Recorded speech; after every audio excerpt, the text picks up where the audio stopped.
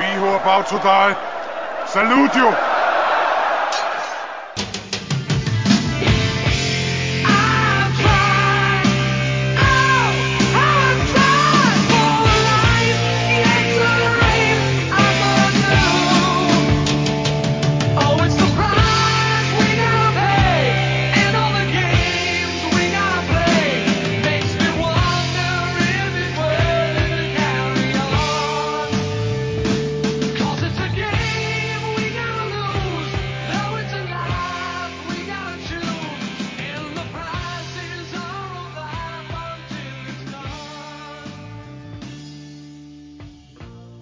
Maury Tuesday. Hey, how's it going, everybody? Chris and Chris here to break down the 5th issue of our favorite comic book, Strike Force. Oh, Lord. How do you say that word? Brother, I'm Canadian. You're asking the wrong guy. I'm a New Yorker. How do you say? Well, we got a little bit of help here. We're having trouble pronouncing half of the name of this show. Strike Force Moritori? No? I've heard it from a couple of people that I've been saying it the wrong way, or maybe we've both been saying it the wrong way. Absolutely. But from our good friend and new recruit Joe Cabrera, he said that it's and I'm looking at these two words here, and I'm not sure that they sound any different. I know how I'm spelling it in my head when I say it. He said that it's Morituri, which I mean that's what it is. I don't know. Morituri. Morituri. I'm having trouble saying it. My tongue doesn't want to make that sound here, or make the shape to let that happen, to facilitate the uri instead of the ori. Maybe Joe needs to come on and pronounce it for us. Maybe. We just need a pronunciation guide from Joe. And this isn't the only time I heard this. I heard this from a listener named Tom Blake on Facebook. He says he's really enjoying the show, but he wants us to look up how to pronounce this word because he doesn't think we're saying it right. And I really don't know. Well, he politely asked us, so maybe we should give it a shot. So here you go, Tommy and Joey. Maybe it's Strike Force Morituri. How about that? Morituri. I don't like the sound. I can't promise I'm going to say that every single time. I'm going to try my best because I don't want to inhibit anybody's appreciation of the show if we're saying it wrong. Especially if we're saying it wrong, we're saying it wrong. I want to make sure we're trying to say it right at least. But you and I, I think it's clear to see or hear, I guess, that we both talk right. We both talk real good. What happens when you combine a Newfoundlander and a New Yorker? This is what you get, folks. This is what you get.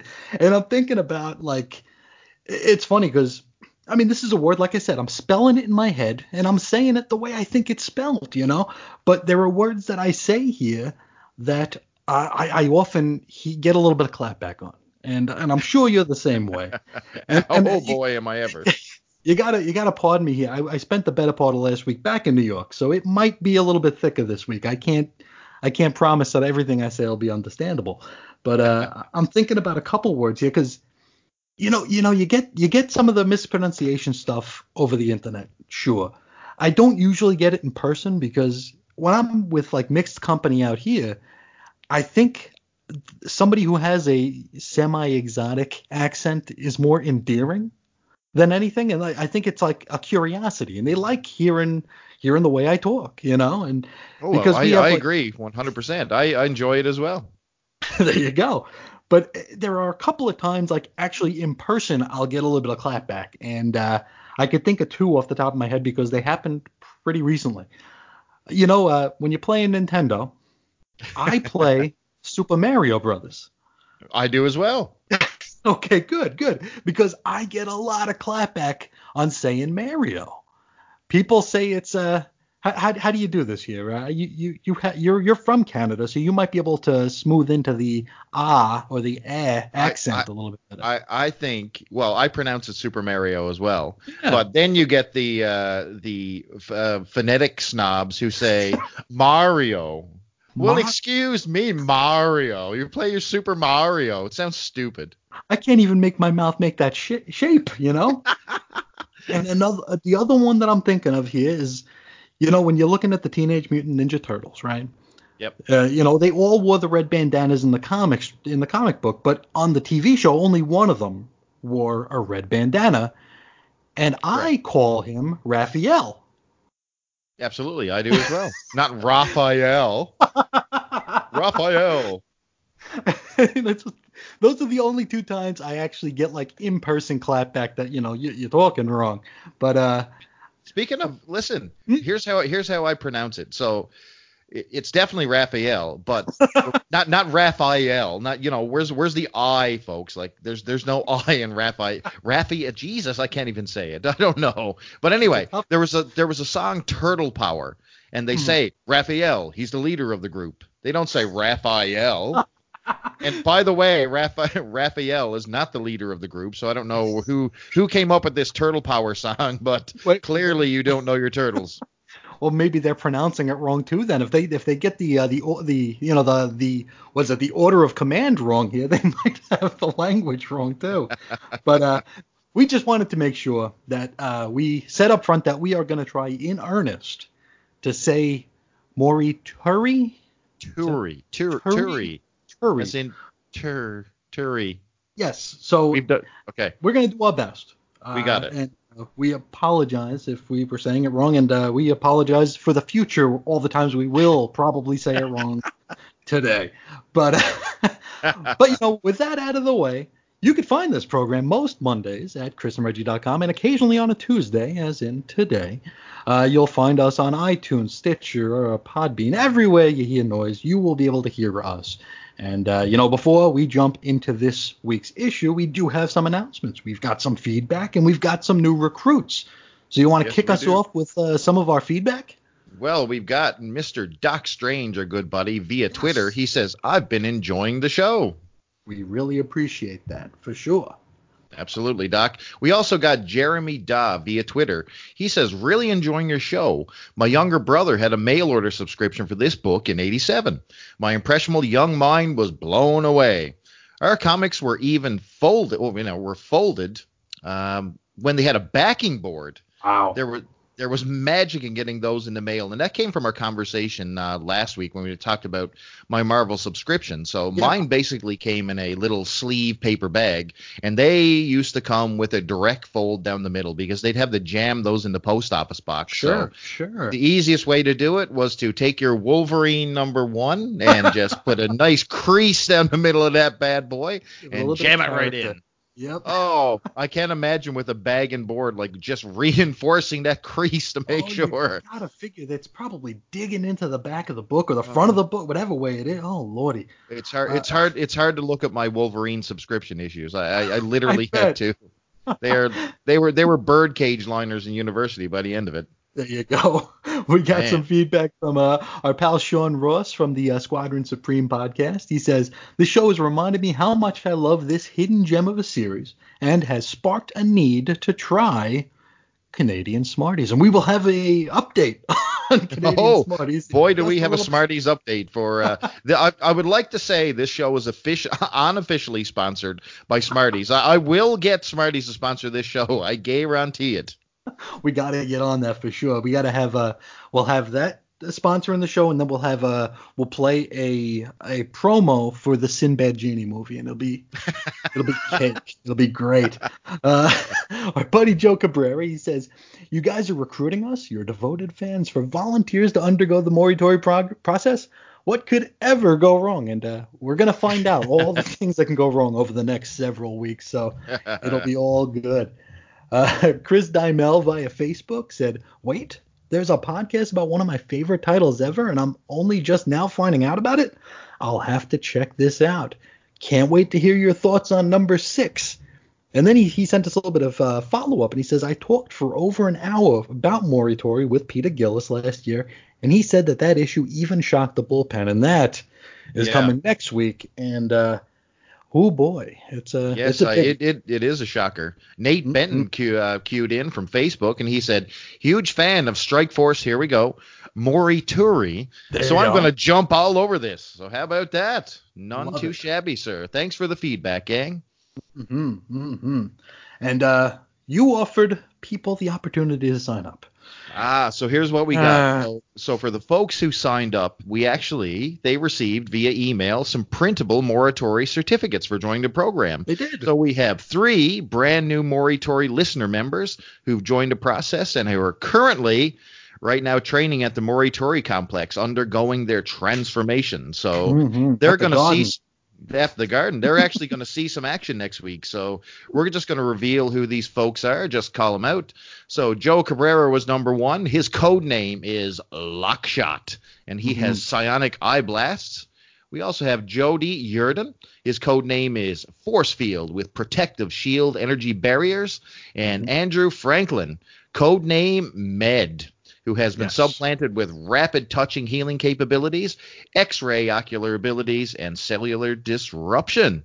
So how about that? So all our heroes, they're reporting to the Moritori Center right now, undergoing the process, and by golly gosh, next week, I guarantee you they're going to see some action. I love it. I wonder how Dr. Tulima is taking to our new recruits. Oh boy, Dr. Tulima he just can't wait to get that next round in there. So good luck, gentlemen. See. Yep, we will see that later on today. But we do have some thoughts because we missed today, Monday, because we are recording Monday, so it's technically a Moritori Monday still. But we might have missed releasing because we were just a little bit verklempt because we lost someone last week. We lost Lorna. Poor Lorna. Lorna gone. Lorna was the first to fall, but not the last, we promise you. And we did send out, a call to action to, share your thoughts about Lorna. And we did get a couple of responses, a couple of eulogies. First, from our good friend Green Lantern HG, Mark. He says, "Great episode, gentlemen." And he actually mentions our VHS memories. He enjoyed that, which was a lot of fun. And he said that the weirdest place he rented a VHS was at an arcade. And that's interesting. I would never think that you'd and where did you say you rented them from? I rented mine actually from a furniture store. That's right. I knew it was weird. But Mark follows up and he says, "What can we say about Lorna? You were so... Just so... Yeah, you had the biggest... There's at least 2.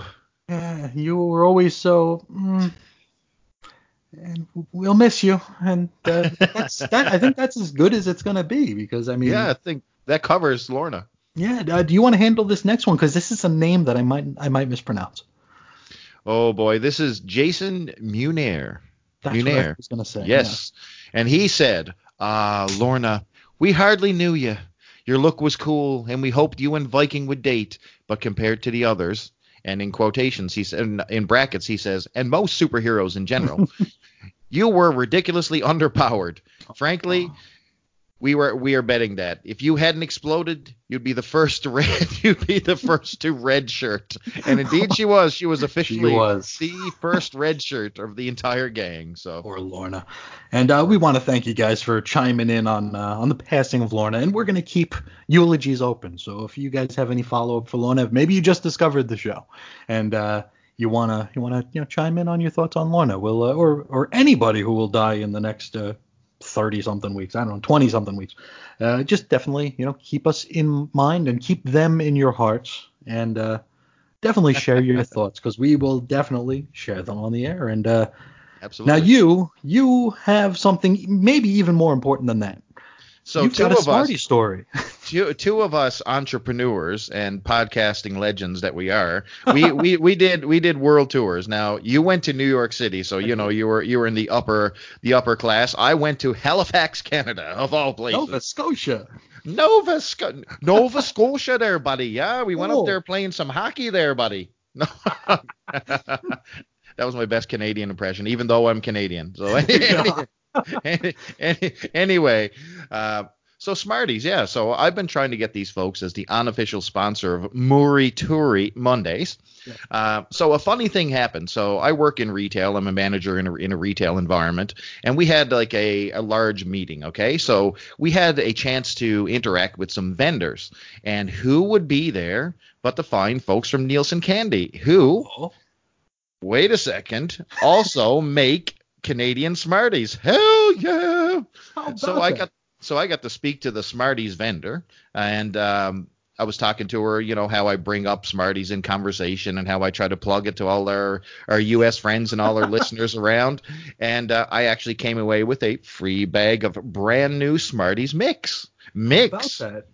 Wow. Yes, sir. Now, what's in this mix? It is a bunch of nuts and odd-shaped, crunchy items, which I have not been. They're nondescript as of right now, but boy, they're tasty. Very good. Now, one guy, Mr. at Lavahog, our good friend Diamond Dave, called me out on the Twitter. Now, this guy has been boasting the virtues of U.S. Smarties, okay, which we call rockets in Canada, which I've gone over and over and over. And he basically told me, don't go bringing those milk chocolate to my door. He likes the choc-flavored buttons. They live here. So. It's true. And then he also sent me a nice photo of an actual U.S. Smarties, which is basically rockets in Canada. And he said, "Hey, Charlton Hero, accept no substitutes, bub." Now, Creed Stonegate, the bioexorcist, which is probably the greatest name in the history of Canadian Twitter, just basically came to my defense, and he said, "Canadian Smarties rule." So thank you, Creed Stonegate, bioexorcist. Thank you for being on my camp. and actually, this just in. You got asked a question whether or not you save the red ones for last. Rob Lance on Twitter sent us a video about saving the red ones for last. So the famous Smarties candy song here in Canada is, "When you eat your Smarties, do you eat the red ones last? Do you suck them very slowly?" Anyway. That's vulgar. Or stick them up your ass. No, I'm kidding.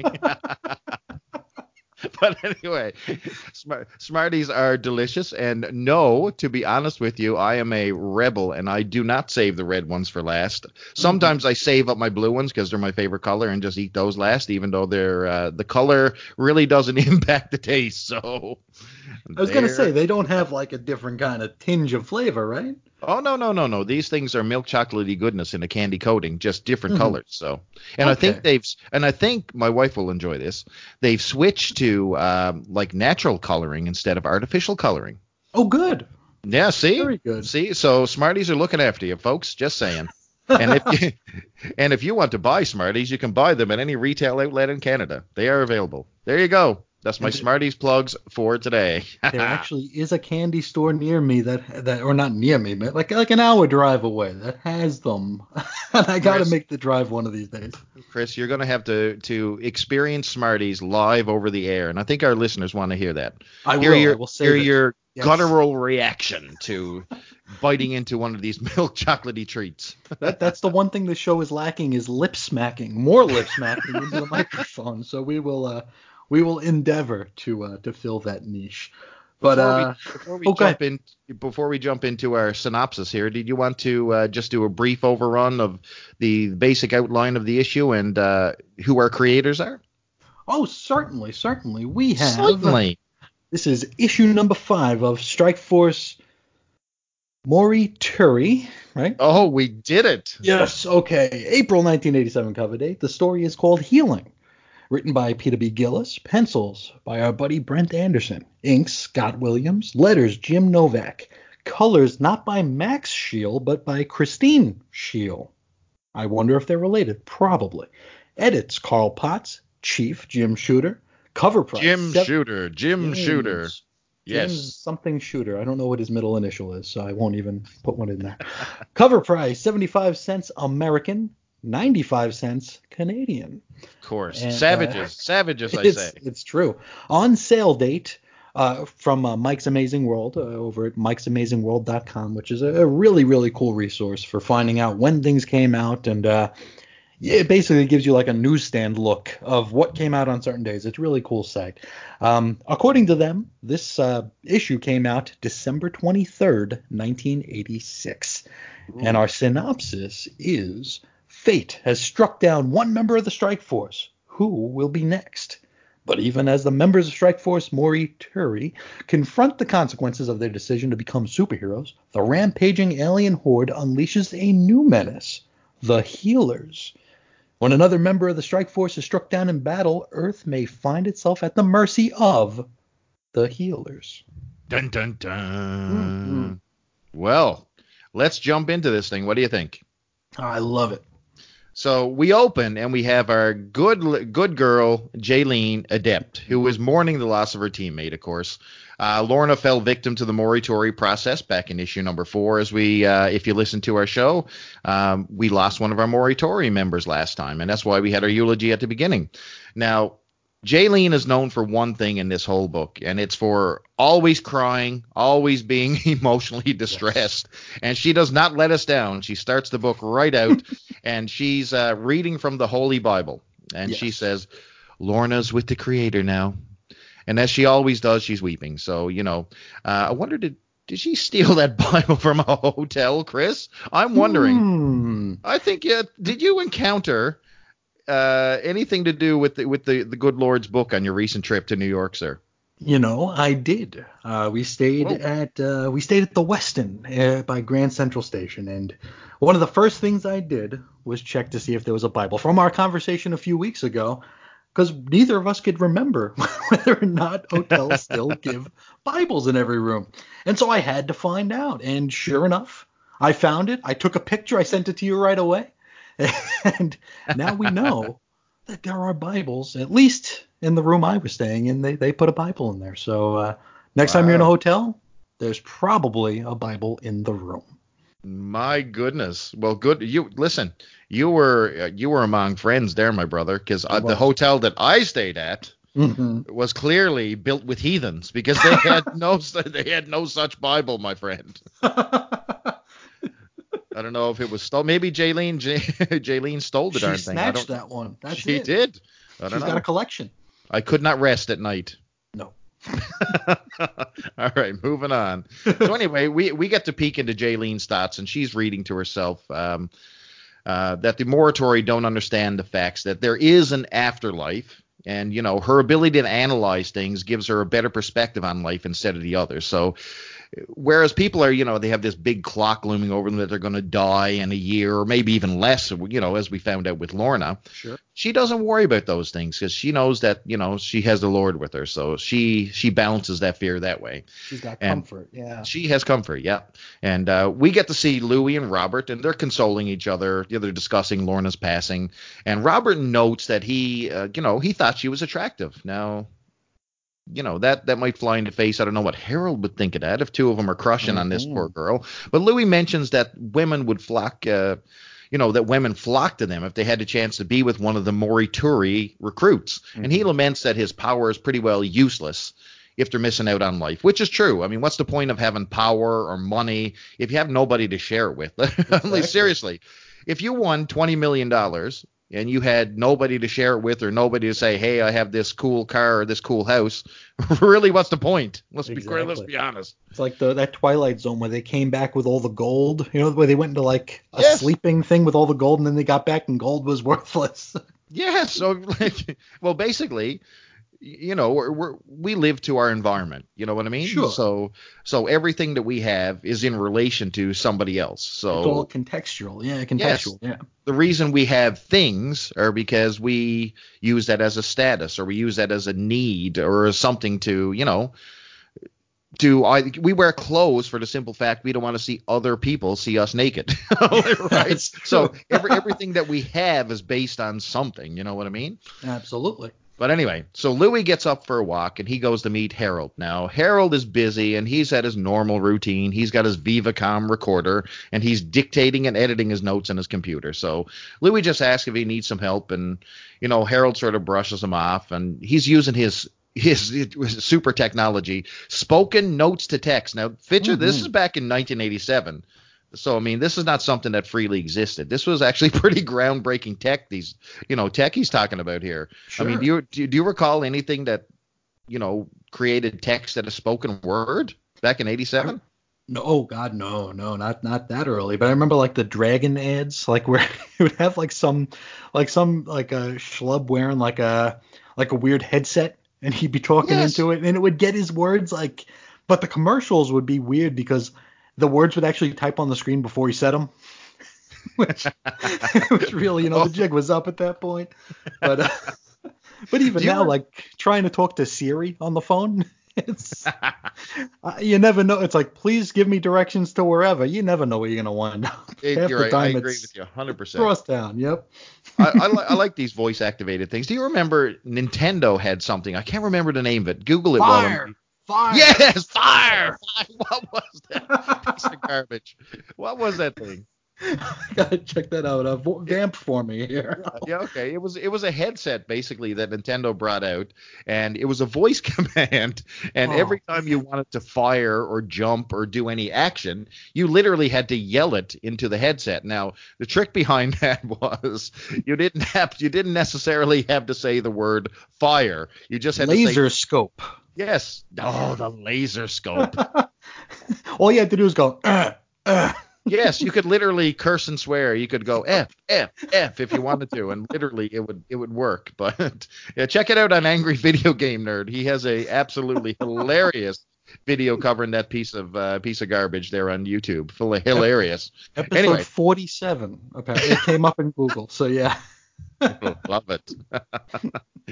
But anyway, so Harold is meeting up with Louie, and Louie admits that he's going stir crazy, and he notes that on their way back to the headquarters after their run at the Horde, and with Lorna and all he thought about, and this is Harold, all Harold could think about, even with the death of his friend, was finishing his book about his journey, into becoming a Morituri. So he notes that the process does give them a year, but up to a year. Yeah. And that's all these guys get to think about. And I stress this all the time. Like, you go through this process, you got unimaginable powers, and you got this clock looming over your head. All of a sudden, they realize that, hey, I may not even have a year. I may not have a week.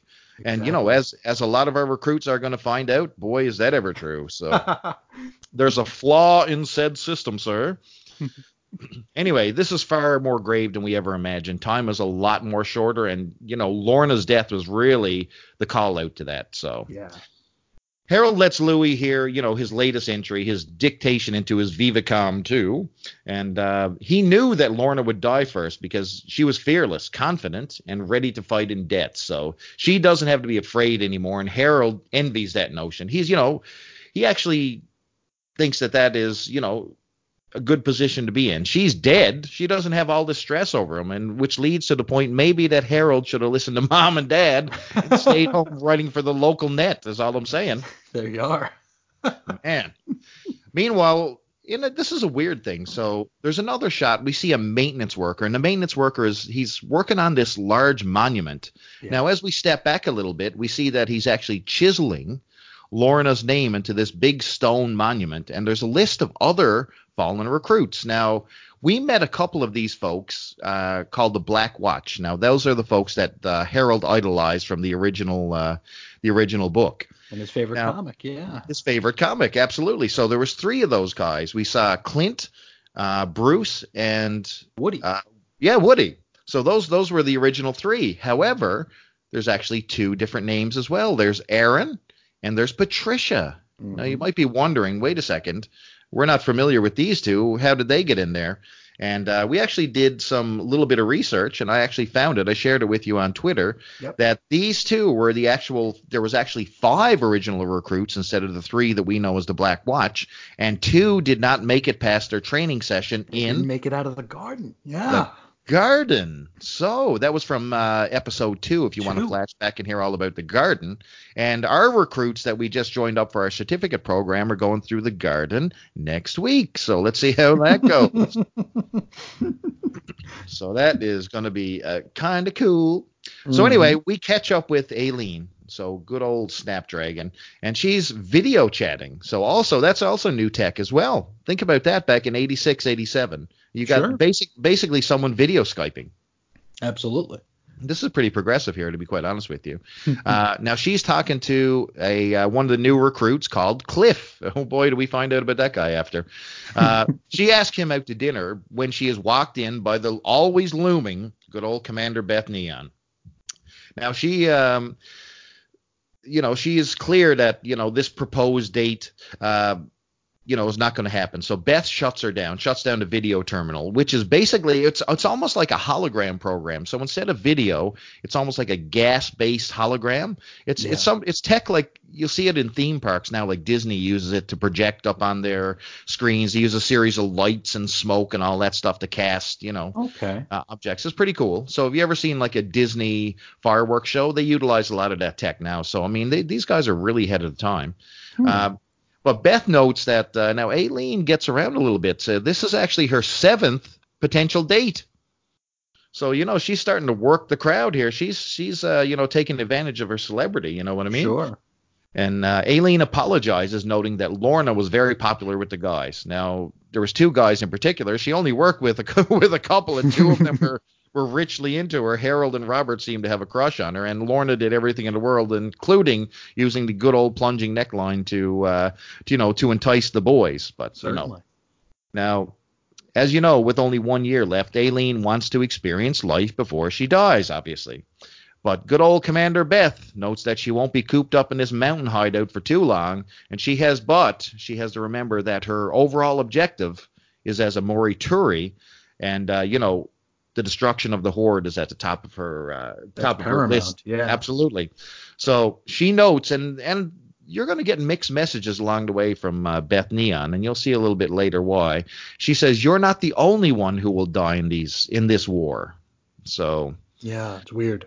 Ominous words, and we'll get to see a little bit more of that. Now we move to the Horde compound, and we see that the Horde is in disarray. So last episode they had the Horde attacked the Gala, and they killed, obviously it was the death of Lorna and all that stuff. They did a 9/11 style attack on a building, and the higher brass of the Horde argues that every time one of their race is killed, a city must fall. So they're on a terror campaign. Yeah. They note, and their words are, without terror, they are not the masters of the world. And they're arguing between them. I mean, they're basically, they're in a big full-fledged argument over losing this little war. And they basically tell a little story about themselves. They say that they resorted to living off their own waste in deep space to finding, before they found this, Earth, which is filled with resources. So obviously it's to their benefit to hold on to Earth, the stranglehold that they have here to survive, because, what's the option? Eat your own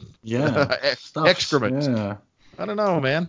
I think that I'm not sure, but I don't know at what point that you would be at in your life where you would eat your own excrement. But yeah, I guess you'd do anything to survive. I don't know. Anyway, they bring forth a healer alien who looks almost like a green version of Gollum from Lord of the Rings is the only thing that I could say. And, they are held in captivity by the Horde, and he carries like this huge pumpkin-like plant in his hands, and we don't really know exactly what that is. And he's led to the Horde Inquirer. He notes that this is what will bring them horror. Now, we're going to find out about that very, very soon. So our next scene switches to a nice little happy scene in DuPage County, Illinois. Just a nice little location. And we'll see a father and 3 children. They're playing ball. Now, of course, the ball bounces off into the tree, so one of the young girls goes to retrieve it. So when she goes through the brush, she notices that there's this white jellyfish type thing, almost like the Horde healer was carrying. So she kneels down to touch it. And little does she know that this thing grows tentacles and flashes over her face. So, the girl is sucked downwards, and, everybody comes to her aid. So the mother tries to save her as, I guess the father runs off to get help. That looks like it, doesn't it? God, don't worry. I'll go get help. You guys die there. Oh, man. So anyway, one person runs off and looks on in horror. Now, the police arrive, and they're questioning the story of this alien plant. It's almost like they don't believe it. And they come over, and they see the dead bodies of the young girl and her mother. Now, they are obviously dead. They aren't going nowhere. But something weird has happened to them. So suddenly they're bald. All their hair has fallen out. And their face is covered in this weird skin-like synthetic substance. So it's basically sealed them. Yeah. They almost look like, if you've seen like an unpainted plastic doll, like it just looks like a faceless. Sure. If you took like a pair of pantyhose and stretched it over your face, and I don't know why you would do that. And by the way, if you do that, you are weird. But this is the kind of thing that you'd see. So if you're not on pantyhosefun.com, normally you would die from this type of thing. So suddenly the two police officers as well are attacked by the jelly-like creatures, and their face are covered with this skin type material, right? So. Mm-hmm. So anyway, we flash back to Morituri headquarters, and the team is being debriefed on, the strange occurrence with the jellyfish plant and all the resulting deaths. And Morituri are sent in to investigate, and Beth warns them about using the stealth craft to cover their tracks. And inside the craft, we see Harold, and he's busy again with his Vivicom dictating away on his recorder. His very best friend here. What is this guy doing? Like he's like obsessed. He's like that one person on like Facebook who like has to inform you on every single place they go, like they update status. I'm checking in here. I'm checking in there. I've moved from the couch to the fridge. There you go. Right? So anyway, Harold he's struggling again with that weird front braid. So picture this. So if you ever heard of what's called I guess a braid, if you ever braided a piece of hair, Harold has this awkward, and I mean very, very awkward braid that just dangles in the front. Like it makes no physical sense why this would be a fashion statement in I don't know, maybe it's the future, man. Maybe this is what we got to look forward to. I don't know, but I can see why the Horde wants to kill this guy because of a lousy hairstyle. That's true. I mean, do you know what a rat tail is? Oh yeah. Oh yeah. So I didn't know if that was a Canadian thing or what. Hanging out. Had the hockey hair there, buddy, and the rat tail there, right? But yeah. So that's one of those fashion faux pas, and Harold has it, and of course he's fooling around with it. Now Louis wishes that he could be a little bit more like Jaylene, and he wants to believe in the afterlife. And Jaylene tells him that all he has to do is open his heart to Christ. Now this gospel talk is all broken up by Robert, and he yells, "Heads up, crew! Look!" So as the stealth ship lands on the farm grounds, they see that the ground is just littered with dead cows, and weirdly enough, they have this same skin-like substance that were covering the dead girl and her mother. Like it's a mystery, Scoob, right? So, and the strike force have to find out what's going on in this big secret. So now our location shifts back to the DuPage County Courthouse, where Horde soldiers are now holding fort. So they're informing like the people of Illinois that this skin plague is not a result of them, but it's a direct result of the violence and terrorism that basically that the Morituri have set upon them. So, and they'll remain in this plague state until the Morituri stop. So the people in the crowd tell the Horde to stick it. And when one of the Horde commander reminds them that the Morituri were attending a gala while your children die, that sort of hits a note with people. Sure so, does, our heroes are out partying it up, yet here's your children dying with this weird skin disorder. So, that's going to set off a couple bells and whistles. But anyway, one note is that an interesting panel, we get to see an up-close shot of one of the Horde soldiers. Now, apparently, obviously, when they kill people or when they loot a place, they like to steal some of the – basically, they loot all the places. And we'll see. I mean, they're stealing everything from movies to gala pamphlets to trinkets. And this particular one has stuff dangling from his face and from his nose and from a headpiece. So interesting enough, we see a Captain America Sentinel of Liberty pin. On the front of his head, we see a something to do with Captain Midnight. It's written in there. And he also has in his nose a Little Orphan Annie button. It's true. And there's even a Superman of America one on the side of his head. Yes. What is so weird? Know. That's some random stuff going on there. Anyway, we go back to the Morituri landing ship where our recruits are observing the flesh-colored dead on the ground. Now, they are met by a grieving father. Now, he's carrying the dead, flesh-covered body of his child, and he berates them. I mean, he gives it to him for causing the death of his child by stirring up the Horde. He blames them, basically, for, setting the Horde off. But anyway, he basically gets on a communicator and he rats out their location. Yep. So he says basically he calls out the Horde Unit 1225. I don't know if that means anything. Then he basically says, you can have them. So he sells the Morituri down the river. And it appears like there's a whole anti-Morituri campaign that's going on here. So, you know, the little tricks that the Horde are doing are starting to make an impact on the public. So they're starting to buy in to this whole propaganda thing. You know what I mean? Oh, yeah. And I'm telling you right now, the gang don't have 2 seconds to react as they're splashed with Horde fire right out of the gate.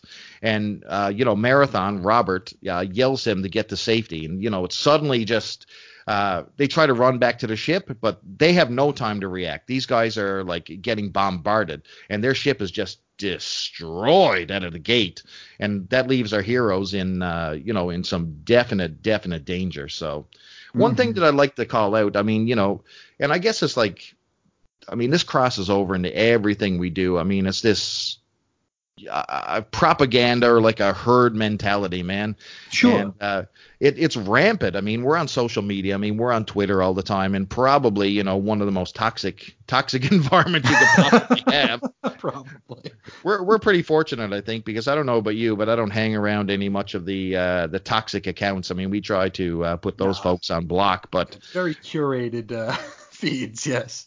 But what I find is that no matter what it is, if it's a movie, if it's a TV show, if it's a comic book, you always got these people who, you know, turn something into the flavor of the week. Either, you know, you got a reviewer or a website that's touting this project and saying it's the best thing in the world. Then they drop it like a dirty shirt 10 seconds later. Yeah. And then it becomes the cool thing to hate on this thing. You know what I mean? Think about you become the backlash, then you become the backlash to the backlash, and then you're the backlash to the backlash to the backlash. Yeah, it's exactly. It's a never-ending cycle. Think about you had movies like Justice League. Okay, now sure. I'm not gonna defend that movie. I did enjoy it. However, the backlash was so harsh on that movie that it literally destroyed its box office out of the gate. You know what I mean? One of the biggest examples was Disney's John Carter. Have you ever seen John Carter? I have not. So it's basically based on Edgar Rice Burroughs' book, John Carter of Mars. The Warlord of Mars or whatever? The Warlord of Mars, yeah. Yeah, so it's based on that, but Disney took over the franchise, and they thought it was going to be, you know, one of the biggest box office smashes of all time. However, some early bad press and some, you know, some reviews later, and, you know, the studio itself even dropped support of this movie due to, you know, the feedback and the bounce back. And that movie lost like over 200 million. So, I mean, it's known as one of Disney's biggest flops. And another thing, like, I'm a huge Walking Dead fan. You know, I love the comic book. I love the TV show. And, you know, this was the hot TV show for months. Sure. You know, even years, actually. I mean, super, super hot in the ratings and all that stuff. Somewhere along the lines, though, the worm turned. Yes, and it became super cool to be that one guy who says, yeah, I used to watch The Walking Dead, but I got bored of it. Now I watch Game of Thrones. Have they turned on Game of Thrones yet? Yeah, I bet you they haven't even seen one episode. They have no idea who Jon Snow is. They don't have a clue. They just like to wear the T-shirt and go, I like Game of Thrones. I don't like Walking Dead anymore. You know what I mean? Like, it's the flavor of the week, man. I don't know. It's just a crappy thing to do. Like, sure. They just dump things, and I mean, it just progresses into a lot of things. Like, I know, like I said, like The Walking Dead is one of the biggest ones. And another one. So think about how hot Big Bang Theory was. Okay.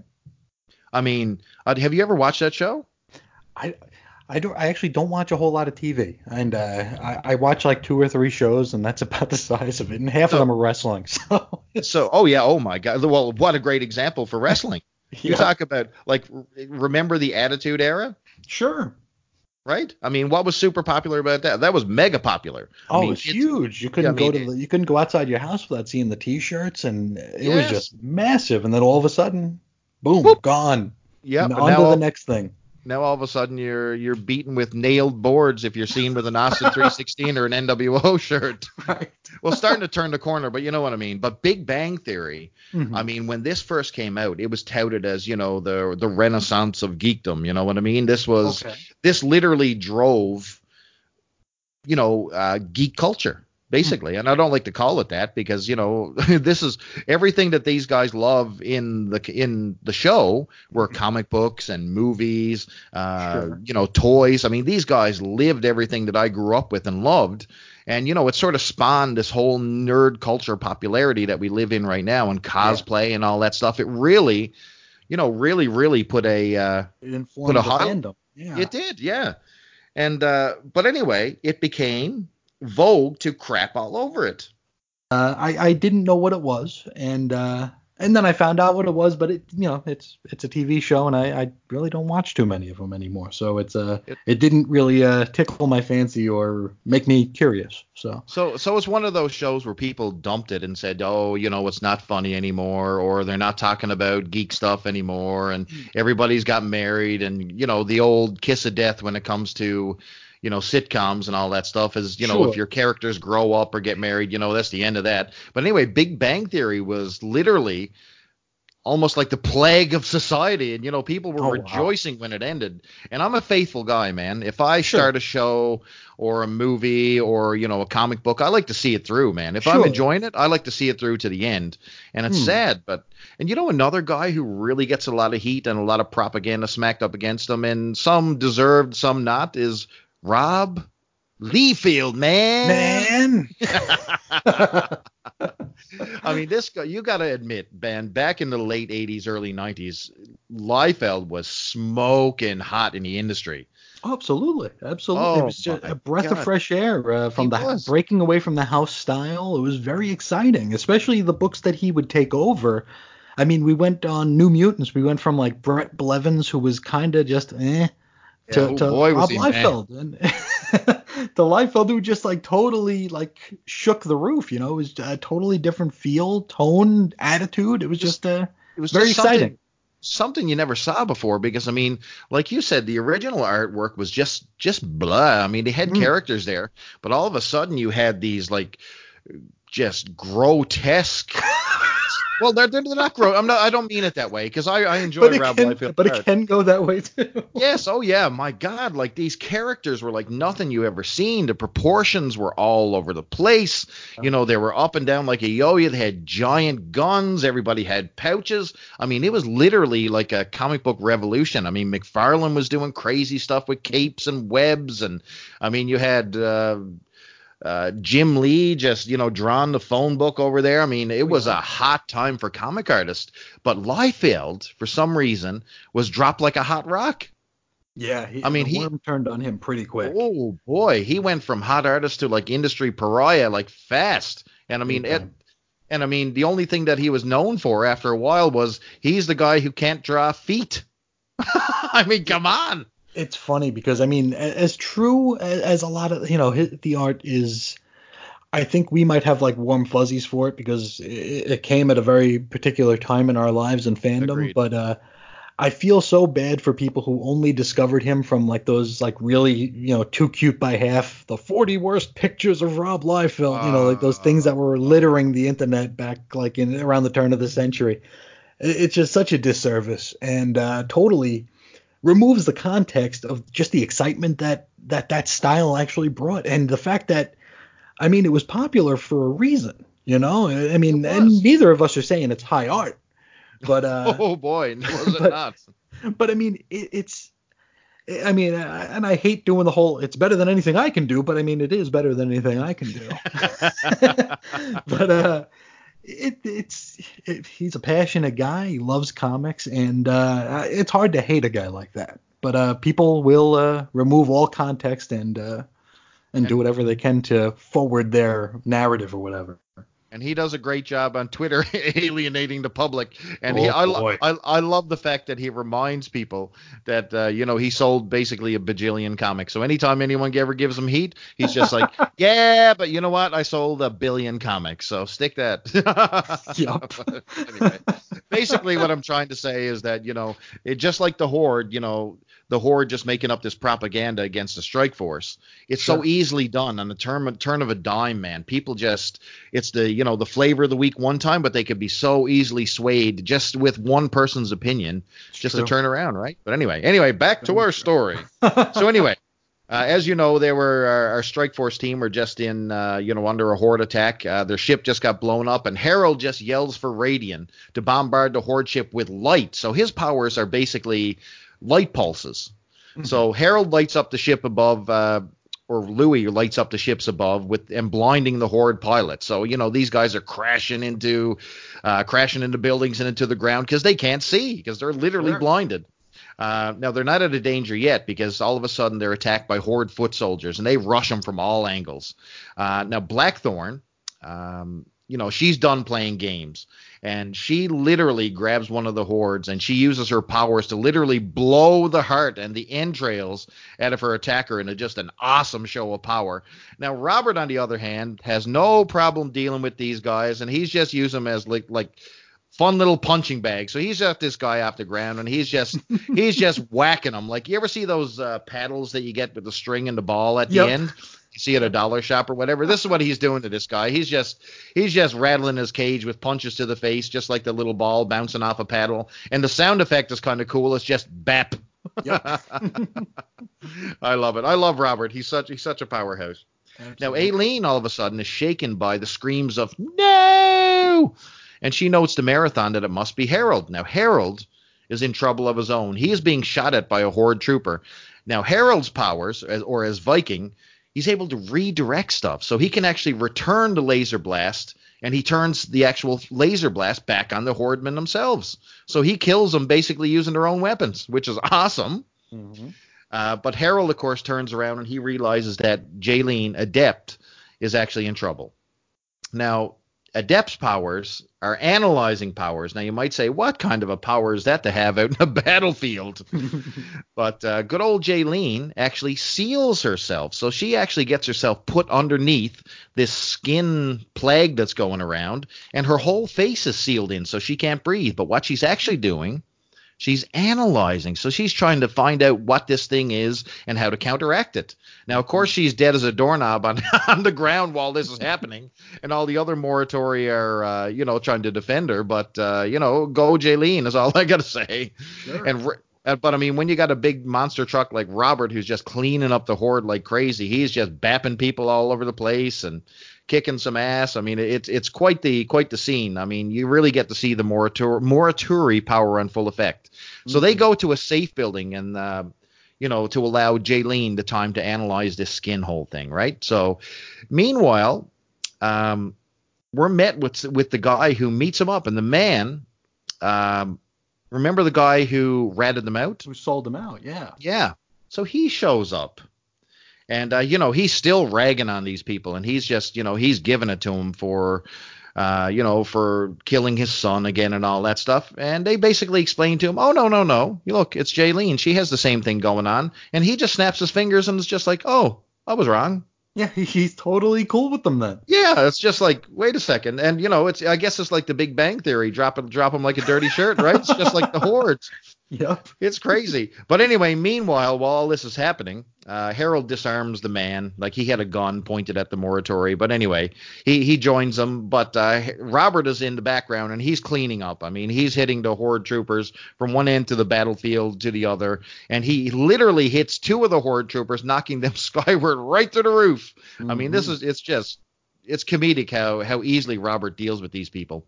Now, the team notes that Jaylene has been under the skin plague covering her face, and they have to basically unseal her every couple minutes. So Aileen has been breaking the seal just to keep her alive as she's going through this process of analyzing what's going on. Now, they're discovered in the Morituri pickup shop. So once again, the Horde invades, and buddy, they come full-fledged this time. So, have you ever seen War of the Worlds, or any of the incarnations, or seen it in a book, or any of the flying ships from? Sure, yeah. Yeah, so these ships that the Horde come in are definitely ripped off War of the Worlds. So they come in and they absolutely decimate the place that the Morituri are in. But of course, they got out just in the nick of time, of course. But there's someone standing in the middle of the wreckage, and of course, it's Harold. And he sits in the middle of this. Now, he's taking the full force of all these Morituri ships. He's using his redirect powers, but I mean, let's be quite honest with you here. When you've got such an alien force and all this power coming towards them, it looks like our boy Harold was killed saving his team in one last Hail Mary. So there's a beautiful panel, actually, that speaks to the power, especially of Brent Anderson's pencils here. We see the team mourning the loss of Harold as Aileen is just crying her eyes out, and she just basically says, "Oh, please, not Harold too." Oh, that's awesome panel. It is an awesome panel, and I'm going to share it on Twitter under #Morituri Mondays or Tuesdays for this one. Yeah, but it's quite a panel, and you know what? When you consider that they had just lost Lorna and now they're dealing with Harold, I mean, it's just crazy what these people are going through. I mean, they signed up for this 1-year program in the hopes of fame and glory, but the sharp reality is hitting these people really quick. Mm-hmm. So anyway, a little later at a nearby medical facility, that's WWE talk there. It is. We see Jaylene, who actually appears to be crying through her skin. Her eyes suddenly open, and she cries out to Aileen to smear her tears over her face. Now, you might think, what? What is going on? But they discover that the tears actually dissolve the skin. So adept old Jaylene has done it again with her analyzing powers. I came down hard on poor old adept here at the beginning of this show and all that stuff, just making fun of her that all she does is cry and do nothing. But for the past 2 issues, she's been like absolutely vital to the team figuring out how to defeat these things. Yeah. So Radiant jokes to Jaylene that, you know, she has saved mankind literally with her tears. And but the thing is, remember how the other folks died. They all lose their hair, so she's bald as a result. Mm-hmm. Which is not a bad look on her, quite honestly. But, you know, of course, it's Louis, the guy with the, you know, the flowing raven hair, who's got to point this out, right? Yep. You know, it's always that guy who points out the bald people, right? You're always the guy with the flowing mane, right? Oh, it's so sad you lost your hair, sir. Meanwhile, we got our ratbag, our human who sold him down the river, and he's speaking to Aileen saying, you know, Viking, I'm sorry. And we are teased that that we had lost Harold, but suddenly we see that Harold actually survived, and he shakes the man's hand. So good tease there, because I was literally convinced the first time I read this that, you know, Harold was dead, but nope. Done. Yeah. He literally used his entire redirection powers against an entire army, a fleet of ships, and was able to literally counteract them. So, I mean, if that's a power to have, that is one, brother. I guarantee you, redirection. Man, really good tease there. I got to say about it the entire time. So anyway, meanwhile at the Morituri complex, Dr. Tolima is introducing himself to the second generation of Morituri that were introduced in the last issue. And it's only issue 5, and they're already breaking out basically their giant-sized X-Men team of replacements. But we get to see 3 individuals who are going to be the next round of recruits. So that is the end of our issue, and the next issue says, "Foray for Hollywood." So there you go. What do you think? What do you think of the issue, Mr. Sheehan? Oh, it was a heck of an issue. You know, when I reread this a couple of weeks back, it seemed kind of dull in the beginning with the jellyfish, and it just seemed like a downtime issue. And once you hit the staples, boy, it picks up quick. I agree. It's a wild ride for the second half, and a real, you know, I just love the fact that this team of seemingly like interchangeable people has just won us over. You know, I mean, they all are just, because like you look at them and they're not much to look at. You know, I mean, they're just, and that's not a slight on the art, because the art's fantastic, but it's just like, what's special about these people? But in reading it, I mean, they are a wonderful cast, and you really find yourself caring. And Harold taking down an entire fleet of ships. I mean, it's just wild. Crazy. And the fact that when they thought he was gone, that wonderful panel that you pointed out, that it hurt them like viscerally. That Literally, they thought that they lost their leader, and it's just a wonderful, wonderful issue, wonderful book. I know we say this every episode, but if you have the opportunity, check this book out because it's just damn good.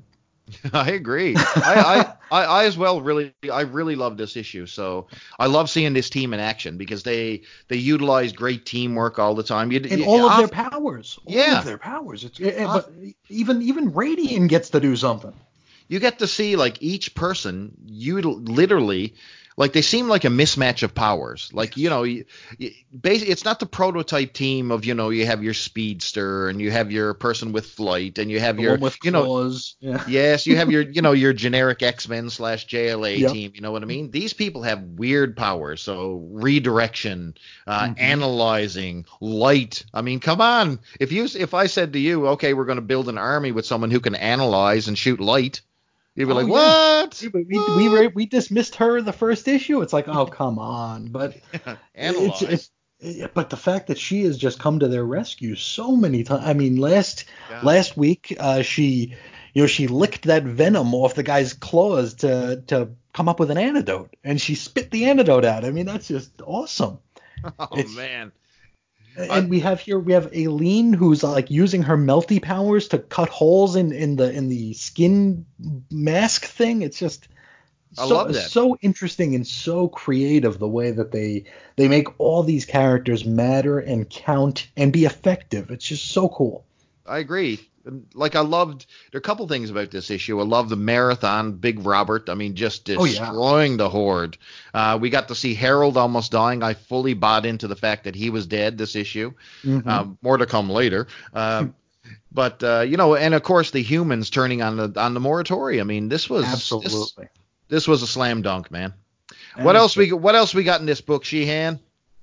Well, we got the weird skin covering.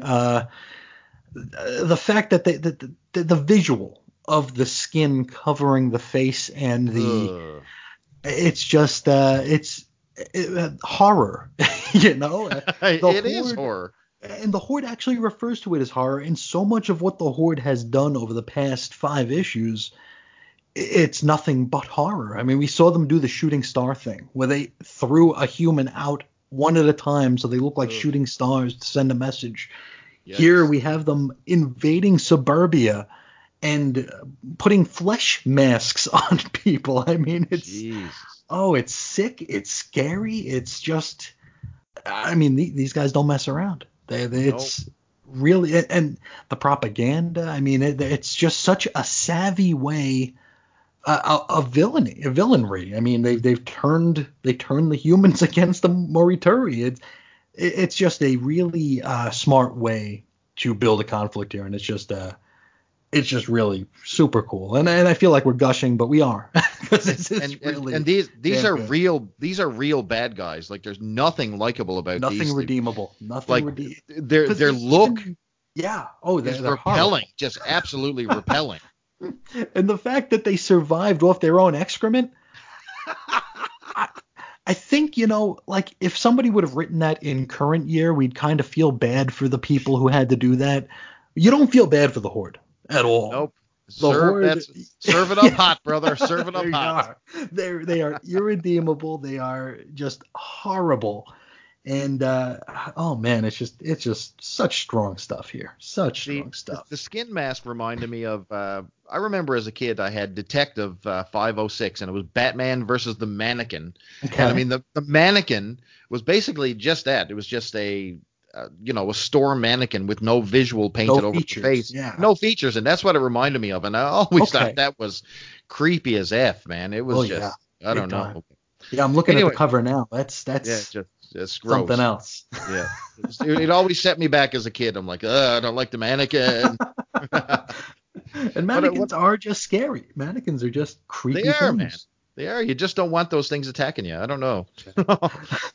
But what else do we have in this book here? Yeah. We learn things every time, not just about the Morituri, but about other things. Unfortunately, Marvel did not see fit to include a bullpen bulletin, so we have no words of wisdom from James Middle Initial Shooter. We don't know anything about him suing DC or being a role model for children. We don't know anything of that. So that also means we don't have the what's out this week sort of thing from Marvel. So we went over to Mike's Amazing World to just pull up some Marvel books that were on sale during December 1986. Just some notable ones, not very many. But we do learn that it's Versus Month at Marvel. We have 3 books with verses in the title. We have Mephisto Versus #1, which is Mephisto versus the Fantastic Four. And I think I'm saying Mephisto, right? Is that the way you say Mephisto, or is it Mephisto? I always say Mephisto as in your fist, but I may be wrong. I mean, we were mispronouncing Morituri for and Mario. And Mario, of course. So it could be Mephisto. I don't know. Mephisto. I'm sure one of the guys will remind us. Sure. Mephisto. That guy ain't the only one versus something here. We have the X-Men who are getting a lot of action here. Boy. We have the X-Men versus the Avengers #1. And then a little bit. Yeah. And then a little further down the alphabet, we have the Fantastic Four versus the X-Men #2 and 3. Boy, they were banging those out. Who did they piss off? I mean, they're fighting everybody. Unfortunately, it wasn't a Mephisto versus the X-Men. Otherwise, we could add the trifecta here. But just some interesting things to point out about the month. Also, Incredible Hulk #329, which was the final issue before Todd McFarlane showed up. So kind of an end of an era, kind of a middling era. I think this is Bill Mantlo writing still. Not my favorite. It was that little bridge between the John Byrne run and the Peter David run. Where it was pretty loose stuff there, man. Yeah. When John Byrne came in to bring the Hulk back to basics by marrying him off. That nothing says back to basics like marrying the Hulk off. But what are you gonna do? Byrne had that one reboot, and he never did quite get past Man of Steel. It's true. I don't know. We also have a biggie. We have Fantastic Four #300, which Byrne was gone from at the time, but I don't remember Fantastic Four #300 very much. I know I have it, and I know I've read it, but I don't remember a whole heck of a lot about it. I don't either. I don't know. I'm just got to look that up while you're carrying on here. I got to check this out. But we'll put a link to Mike's Amazing World in the show notes here because this is such a cool resource, and you could definitely lose an afternoon or two just going through and looking at all the covers and finding out what maybe a newsstand looked like on a given week or a given month sometime in the past. It's a lot of fun, but we don't have much more to say about those, so we'll move over to the ads. And believe it or not, we were complaining, or I was complaining about Gumby and Pokey in Gumdingerland and only seeing that first part. This issue has parts 2 and 3. Boy, they really wanted to make sure that you got the end of this story, I guarantee you. And you know what? It took me like 3 or 4 times looking at it to even realize that they were different strips because they look exactly the same. They didn't stretch the boundaries of storyline telling, I guarantee you. No. But in the second part, Gumby and Pokey, they're still floating over Gumdingerland, but the balloon that they're in pops, and Gumby and Pokey bail out. They land okay because they're made out of clay, so they don't die or anything. And then they behold all the flavors of Gumdinger Pops, including cherry, grape, watermelon, apple, orange, and vanilla and strawberry ice creams. And then Gumby blows a bubble and starts floating away. I mean, it's probably for the best. But that's a cliffhanger right there, I tell you what. Yes, it still says to be continued. It does. But then we go to part 3, and Gumby is floating. Pokey is standing there like an ass, saying, "I always knew you were full of hot air," which doesn't help the matter in any way. But Gumby has managed to float up in the air. Pokey jumps on his legs, and he's holding on to him, so it looks like Gumby's kind of riding him in the air. And then Pokey climbs up his front, which is very, very obscene looking. But before Gumby's bubble pops, they make it back into their balloon, which I don't know how it reinflated, but it did. and they floated away, and that's the end of it. That's all three parts of Gumby and Pokey and their Gumdinger adventures. Mercifully. They survived. And there is no part 4 as far as we know. If you do discover a part 4, or if you have Gumby and Pokey in Gumdinger fan fiction, let us know. We will read it on the air. But you know what this needs, Chris? I think someone needs to start a Gumby and Pokey Gumdinger podcast.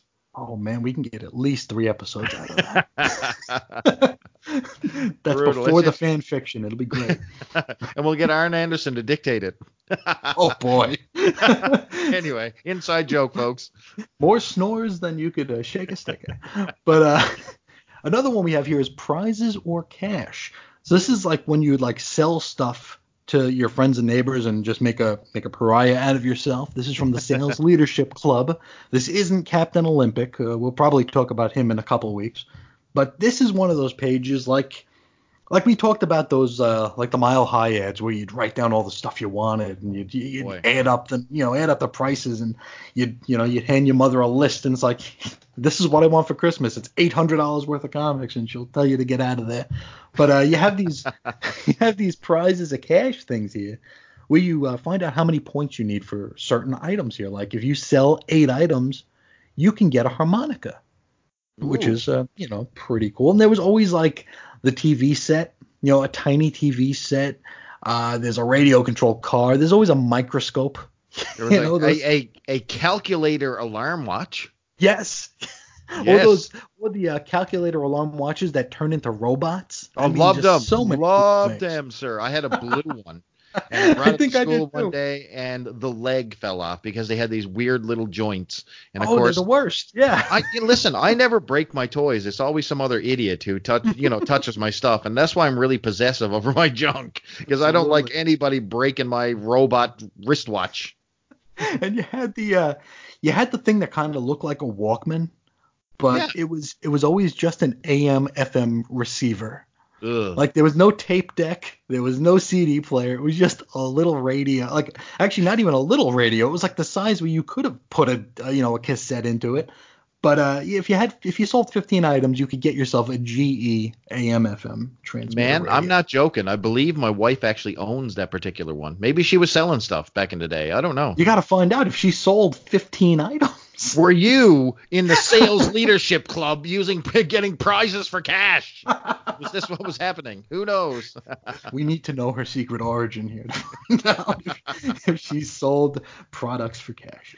Or prizes for cash. We have a karate catalog that you can order, signed by Chuck Norris. Ooh. Does it get any more 1980s than that? Man, Invasion USA, Lone Wolf McQuade. Chuck Norris was and still is the man. Mm-hmm, I mean, just imagine receiving a autographed catalog, an autographed photo with the catalog. Whoa. Oh man, amazing stuff here. This just boggles the mind. We have some house ads. We've got the Fallen Angels miniseries, which was a very dull. Yeah, very dull New Mutants spinoff. It's always one that I conflated with the X-Terminators, which was one from X Factor. It had like Rusty and Skids and Whiz Kid and the one with the lobster.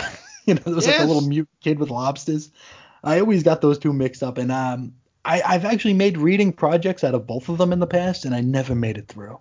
Oh, no, it's always just so treacherous. Dull. Treacherous. Yeah. From the Epic line from Marvel, we have Alien Legion, which I've got a ton of issues of, and I don't think I ever read it. Have you? Or you have any familiarity with Alien Legion? Well, this is the graphic novel one, and you know what? This has been in my hands at least 100 times, but I do not have a copy of it. But it's one of those things where I always intend to pick it up if I see it. And you know what? If someone gave it to me today, of course I'd buy it. Sure. But nope, never ever read it. Never cracked the cover. Any good? I don't know. I can't remember a bit of it. Well, I'll tell you what's not any good is Comet Man from Kelly Jones and Billy Mummy and my man Miguel Ferrer from he played Albert on Twin Peaks. But this is trash, man. This is so it's so ugly. And if you look at it real quick, it kind of looks like the Will Payton Starman from DC. Like, and I if think you that's look at the it real intention. quick, it almost has to be, huh? It looks a lot like it. But his powers, of course, come from Halley's Comet, which was the hugest thing in the world to like a 6 or 7 year old me back in the day, because it was just like it was all you heard about was Halley's Comet, and it's Oh yeah, absolutely. oh man, it was huge. But the last two ads we want to discuss are Dungeons and Dragons. We have Dungeons and Hell Dragons. yes. And So we have the Dungeons. Marvel superheroes, also from TSR, the role playing. So the role playing, paper and pencil, tabletop, whatever you want to call it, RPGs were pretty big. And you were into D&D, right? Oh man, listen, that D&D cartoon. I Oh lived boy. and breathed for that cartoon back in the 80s, man. I mean, there was 13 episodes in total, I believe. I don't think there was a lot. 2 seasons worth anyway.